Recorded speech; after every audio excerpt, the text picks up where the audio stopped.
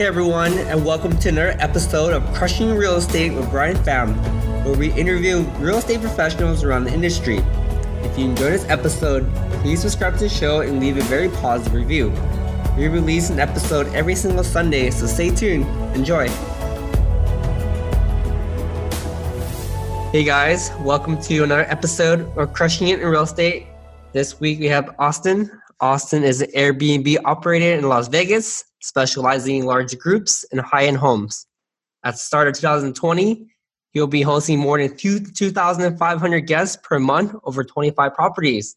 That's awesome, man. Austin, welcome to the show. Thank you very much, Brian. Happy to be here.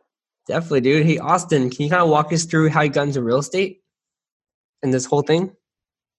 Yeah. So I guess my claim to fame is something like 11 years ago. I heard of a book called 4 Hour Work Week when I was running a venture-backed tech firm and deeply unhappy.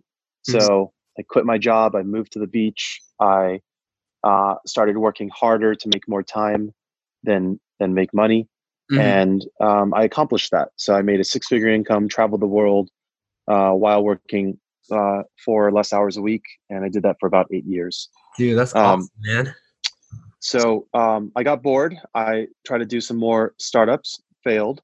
And then I just asked myself, what is the best way to make money without working? So at that time, I met a gentleman by the name of Scott Shadford, who owns a company now called AirDNA. At that time, he was the biggest Airbnb in Santa Monica, California. And he turned me on to the idea of, in his case, he was leasing and re-renting homes. So he was just starting this company that was a data research company. And he provided me data of all the Airbnb revenue and occupancy data nationwide, broken down by zip code and number of bedrooms. I cross-referenced that against the MLS data on housing values of what's around, and looked at where Airbnb was not illegal to do, and found a couple different spots to do it. Napa Valley adjacent, Indio and Palm Springs area, Las Vegas, Nashville, etc. Right? When I did a deeper dive and started looking at homes for sale, and then starting to engage people in those different locales to help me evaluate those homes, Vegas became the best fit. I found an agent. I found somebody on the ground to help me who had some Airbnb experience to look at a property. They found the first home, and we got into escrow. And the day that I first saw the home, I wired the final payment, and then I drove out to Vegas with all my stuff in my car, and I moved into this home, seeing it for the first time.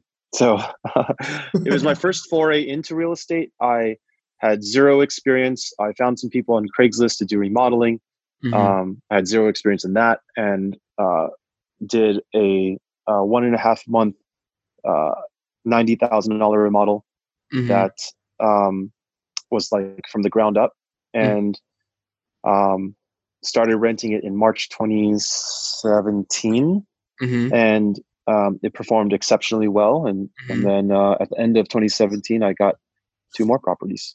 Dude, that's awesome, man. Yeah. I think you bring up a really good point too, because I think most people out there that are real estate investors, they tend to be like analysis paralysis, and they scare themselves before doing it. But you're the type of guy that would just hop right into it, man, and you made it work. So props to that, dude. Yeah, for better or worse. Yeah, I mean, it sounds like it's working out really well for you. So congrats. Thank you. So what kind of challenges did you face as an Airbnb operator at the very beginning? Like, what kind of hardships did you face, and how did you overcome them? So we specialize in big group high end. Our average group size is 12, but the most I've hosted in a single home is 24. Previous to this experience, I had Airbnb'd a room out in my 2-bedroom apartment in LA. And I would, live there as people would come and rent that single room. This experience was entirely different. First of all, Vegas is a completely different beast. You have to be very careful in Vegas. To that end, I leveraged my tech experience, did a ton of geeking out on smart home appliances, and basically made a security fortress in our home where we can monitor and shut down parties when they happened. Previous to this, I had an internet marketing company, so I leveraged my email and an analytics experience to pre-qualify guests to identify if they are intending on having a party or going to be bad guests before they even came in, scare away the ones that didn't. And then, and finally, in the context of Vegas, like it's a kind of a short-term minded city. I think for obvious reasons, because it's centered around gambling. So a lot of the workforce can be very different than I was used to experiencing in Los Angeles and Silicon Valley, so I've had people try to extort me. I've had people rob from me. I've had people text me photos of automatic weapons saying that they're going to shoot up my places. I mean, it's been a wild ride. Yeah. So the challenges that I faced, I think, were unique to this exact business model, which is Vegas plus big groups. If you're in Vegas and you're dealing with a 2-bedroom place, you're not going to have those problems. Or if you have a big place, but you're not in Vegas, you're also not going to have this as much. You know what I mean? So it's that unique combination that has presented unique challenges. That's pretty crazy, dude. I never thought like an Airbnb host would get like pictures of automatic weapons, all that stuff. It's crazy, man. Yeah. Vegas, man. Vegas, dude. Do you have any technology or apps or things that you incorporate into your Airbnb rentals to make it more automated and easier for you to manage? Yes, absolutely. We have a ton of software, and that software has helped us amplify the effectiveness of our team.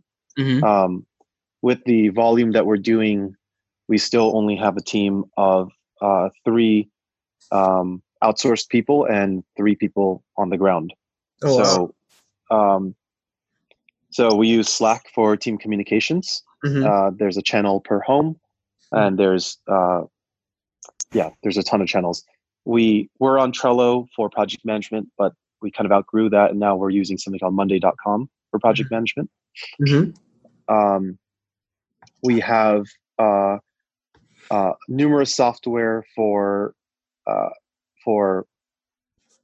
property management, and for property management, a lot of custom made software. I'm a software engineer by trade, so custom software for concierge services such as text message to Slack interfaces, and for algorithmic pricing, et cetera, et cetera. So we're very, very software driven. As far as smart home stuff, we're employing the Google Nest suite of products. So we have Nest Cams, noise monitoring, Google Homes in every room. We have Philips Hue lights, et cetera. So if we do have problems, we are able to, quote unquote, shut down the home. We can turn off the lights. We can turn off the Wi-Fi. We can have the voice of God emanate from all of the Google Homes at the same time. It says, please be quiet. And we have numerous people monitoring and working on all of these various tools. That's awesome, man. That's really good to hear. A lot of good technologies that you just brought up, and a lot of smart home technologies also. One thing that makes me kind of curious as well is that we both understand for Airbnb, it could be a little bit very competitive per se. Do you do anything creative to increase your ROI? Maybe, do you have like special board games inside the house? Do you have special games? That way people kind of gravitate towards your listening. Do you do anything creative in that aspect? We do have things like board games and whatnot, but that's not really what we are about. So given our niche, we have, I think on average, between 12 and 16 beds in every home. Oh, wow. And they fit very comfortably, even in homes where there are 5 bedrooms. So we got 5 to 8 bedroom homes. I think we do an excellent job at purpose making the home through remodeling to fit the needs of Airbnb. For example, to fit the needs of our niche demographic. For example, Airbnbers don't need big walk-in closets, so we will repurpose closet space and maneuver walls to maximize the size of bedrooms or bedroom counts. You know, the smart home stuff is also a big draw. Everyone likes to have music in their home, but we're able to have music blast from simultaneous across all speakers using That's Google awesome. Home. So that's been a big draw. Mostly though, I think it's our design aesthetic that we have been promoting. We're not the highest in revenue generation, but we are by far the highest in profitability. There are homes that are mega mansions that are 7 figures in value that certainly generate, much more revenue than us. But at the price range we're acquiring at, there's no one close to the kind of returns that we've been producing. That's awesome, man. That's really good to hear. And also want to point out for our listeners that you do bring up some really great points, is that when you're running an Airbnb business, you want to understand the demographics of where you are.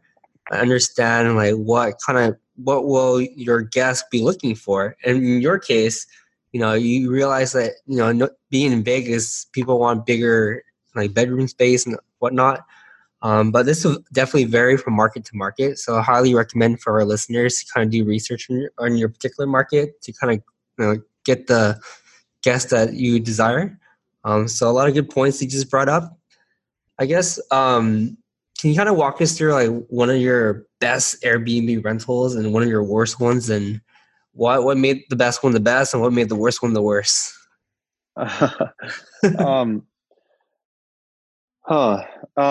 We have 4 different types of clients come in. Businessmen, parties, families, and sports teams. By far the worst are the families, and by far the best are the businessmen. And you would be surprised to know that the parties, the people coming here for bachelor, birthday, bachelorette parties, wedding parties, those are usually very simple and pain-free. The families, like Thanksgiving was our nightmare because you have a large number of very picky, tend to be older people come in that are relatively new to Airbnb, and they simultaneously demand the how do you call it? Maybe the quality or amenities of a hotel, and all the fixings of their own home. Oh, wow. So, for example, we had a guest demand a substantial refund because we were missing a turkey baster and an extra casserole dish and so on and so forth. And which is absolutely ridiculous because we do provide far and beyond more than your normal Airbnb. I mean, we actually had a casserole dish. We're just missing a second one, apparently. And unfortunately, we just have to deal with that. We provide a very high level of service. If guests tell us what they're looking for, we go and get them. Like today, we had a group come in, and we have a pack and play crib for children, for infants. But I guess their kid is as a toddler, not an infant, or I don't know what the distinction is, but older, and doesn't fit in that pack and play. So we went out to Walmart and bought another one for them specifically. It's just that families just tend to be more demanding. Now, as far as our best guests, well, we have a lot of returning guests. I think many of our guests recognize that we provide a superior level of service, especially if they've been to any other Airbnbs. Like we kind of go out of our way to provide an excellent service. So we have a lot of returning business guests that come for various conventions, CES, NFR, AWS, like all the different acronyms. Yeah. But if you really want to give the very best scenario, it would be I like to say Japanese businessmen. You walk in after they leave, and you don't even know someone was there. They made their beds perfectly. They washed all the dishes. Everything's put together, and it's incredible how easy of a cleaning job it is. Mm-hmm. Yeah, So, definitely, dude. yeah. When I went to Japan, it was the exact same thing. I'm like, wow, it's so neat in this Airbnb in Japan, dude. Right. It is. Yeah. Their And culture. then, so that's the generals, but man, I have an incredible amount of stories about Vegas Airbnbs. A lot. Tell us one, Yeah. dude. So Tell us a bad one. a bad one. Yeah.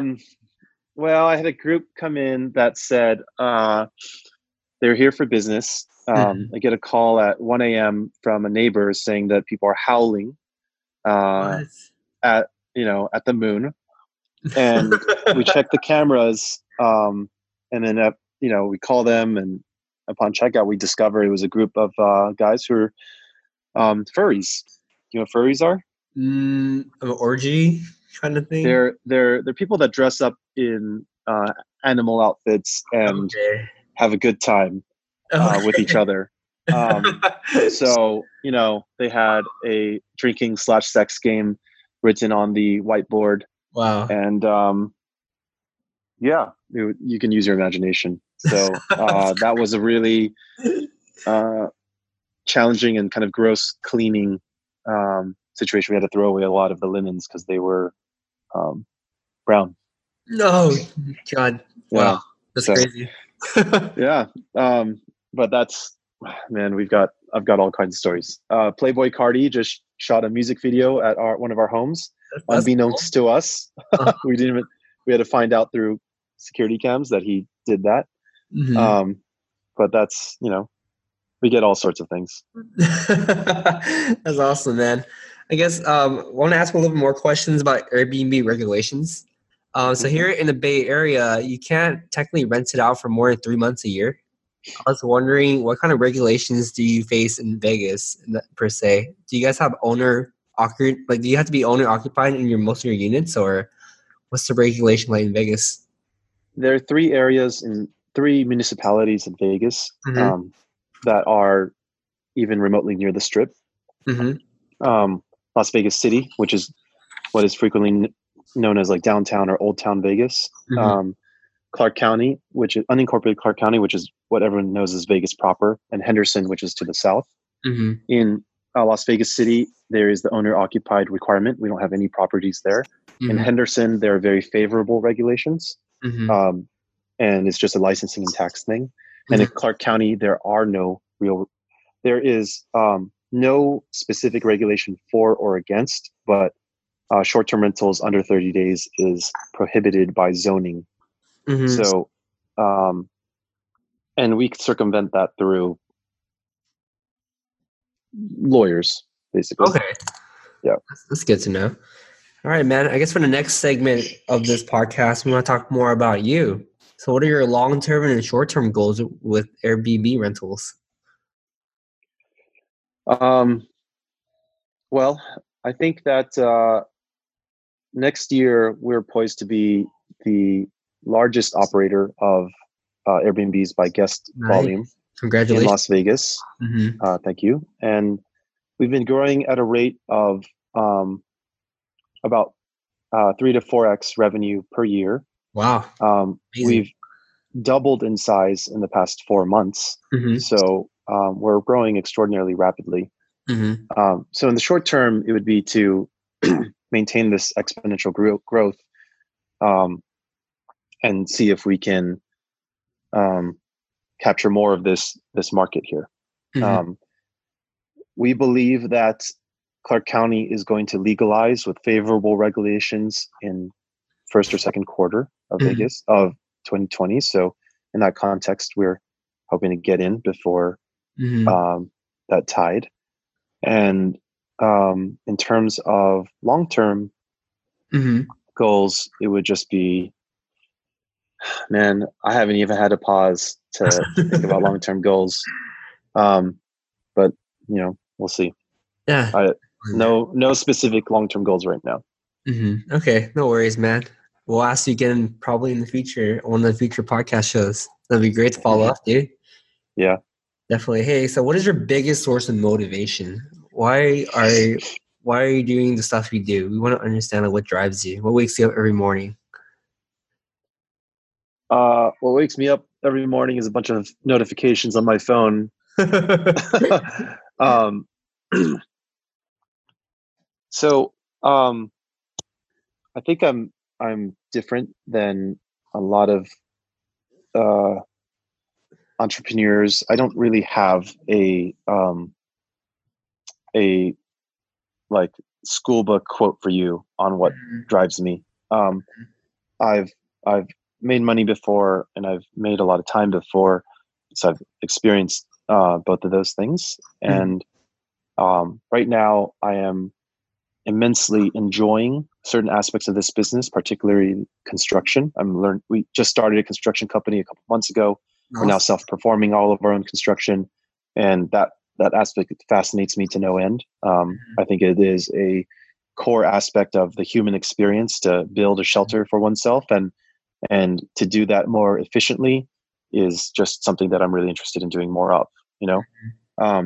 Providing. Ultimately, I'm in the business of hospitality, and we make a lot of people really, really happy, especially when we exceed their expectations. That is certainly, a micro motivation that I get to experience on a daily basis. That's really nice.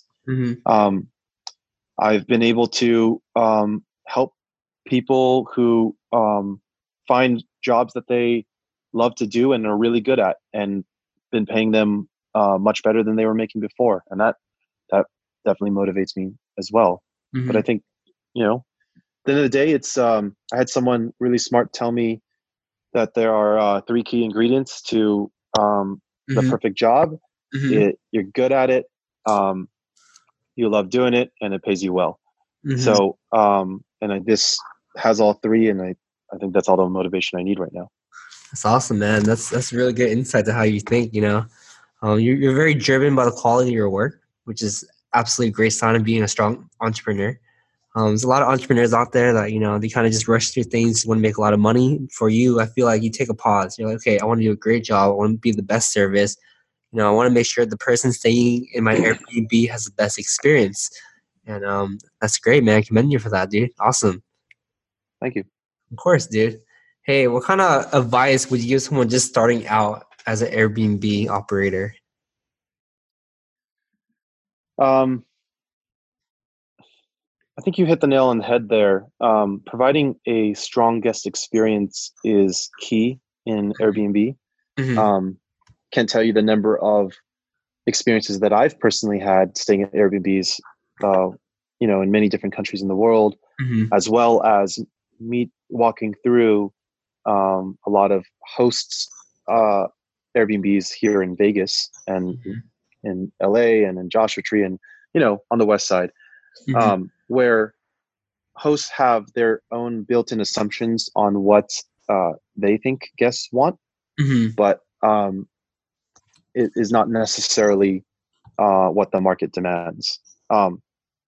And I think that there are certain key elements that any savvy traveler pays attention to. For business guys, is the Wi-Fi fast? Is there somewhere to work? Is there somewhere to plug in? Is there coffee? For families, is this place clean? Can I cook? Is it safe for my kids? For people, like, I'm kind of going through my categories. For people partying, is can they help me get into clubs? Can they can I get a good Instagram shot? Can I play music here? You know what I mean? Like, understanding your market and not operating from a basis of assumptions about your own personal experience. And to that end, diversifying your own design tastes and aesthetics. Because frankly, a lot of people that start off, I think, are newbies to design and I certainly was, and now I feel like I've leveled up because I've done it so many times. So just not starting with the assumptions and understanding your market better. Definitely, man. I have a question regarding that. Do you customize your Airbnb based off who's renting your units? Do you or do you kind of have different categories for different properties that you own? How do you? What do you mean by that? So I was wondering, if I book an Airbnb on one of your properties, and I tell you that, hey, I'm just there to party, would you purposely, create more like a party scene in that Airbnb, or how would you kind of tailor that? Or no, we don't custom make experiences for people. That is too intensive. What we do is we purpose make the home itself from a construction standpoint and from a design standpoint to service large groups and for and to create different zones of experience. So most of our homes have 2 or more living rooms, and it's important to take the energy of a large group and spread that out over space. If you have everybody gathered in one space and they can't go into a more quiet area or separate themselves from the group, then you tend to find those homes that have that situation always are more messy, always are get a lot more damage, always, it's like there's they're a net energy of a group, and you need to spread it out, so in other words, we don't customize to every individual group, but we'd certainly customize our homes for our niche. That's awesome, man. With that being said, have you ever been in a situation where a guest heavily damaged your house and you had to go into insurance and all that stuff? Yeah, the most damage that we've had was a group that came for New Year's last year, and they set fireworks in the backyard, and it melted our neighbor's palm tree. Wow. Or set it on fire, and then that fire melted our pool equipment. Helicopter came over and it dumped water on the palm tree. Crazy. And it produced something like $8,000 of damage or something. And yes, Airbnb's host guarantee was a champ. We had video footage of the whole thing. The guest never even returned a call from Airbnb or us. So Airbnb took care of it. It's awesome, man. It's great to hear that Airbnb does that. I think that's a lot of fear that new Airbnb operators have. It's will Airbnb be able to cover our damages? But here we go. The answer is generally no, actually. But you have to know what you're doing, and you have to have an ample amount of evidence.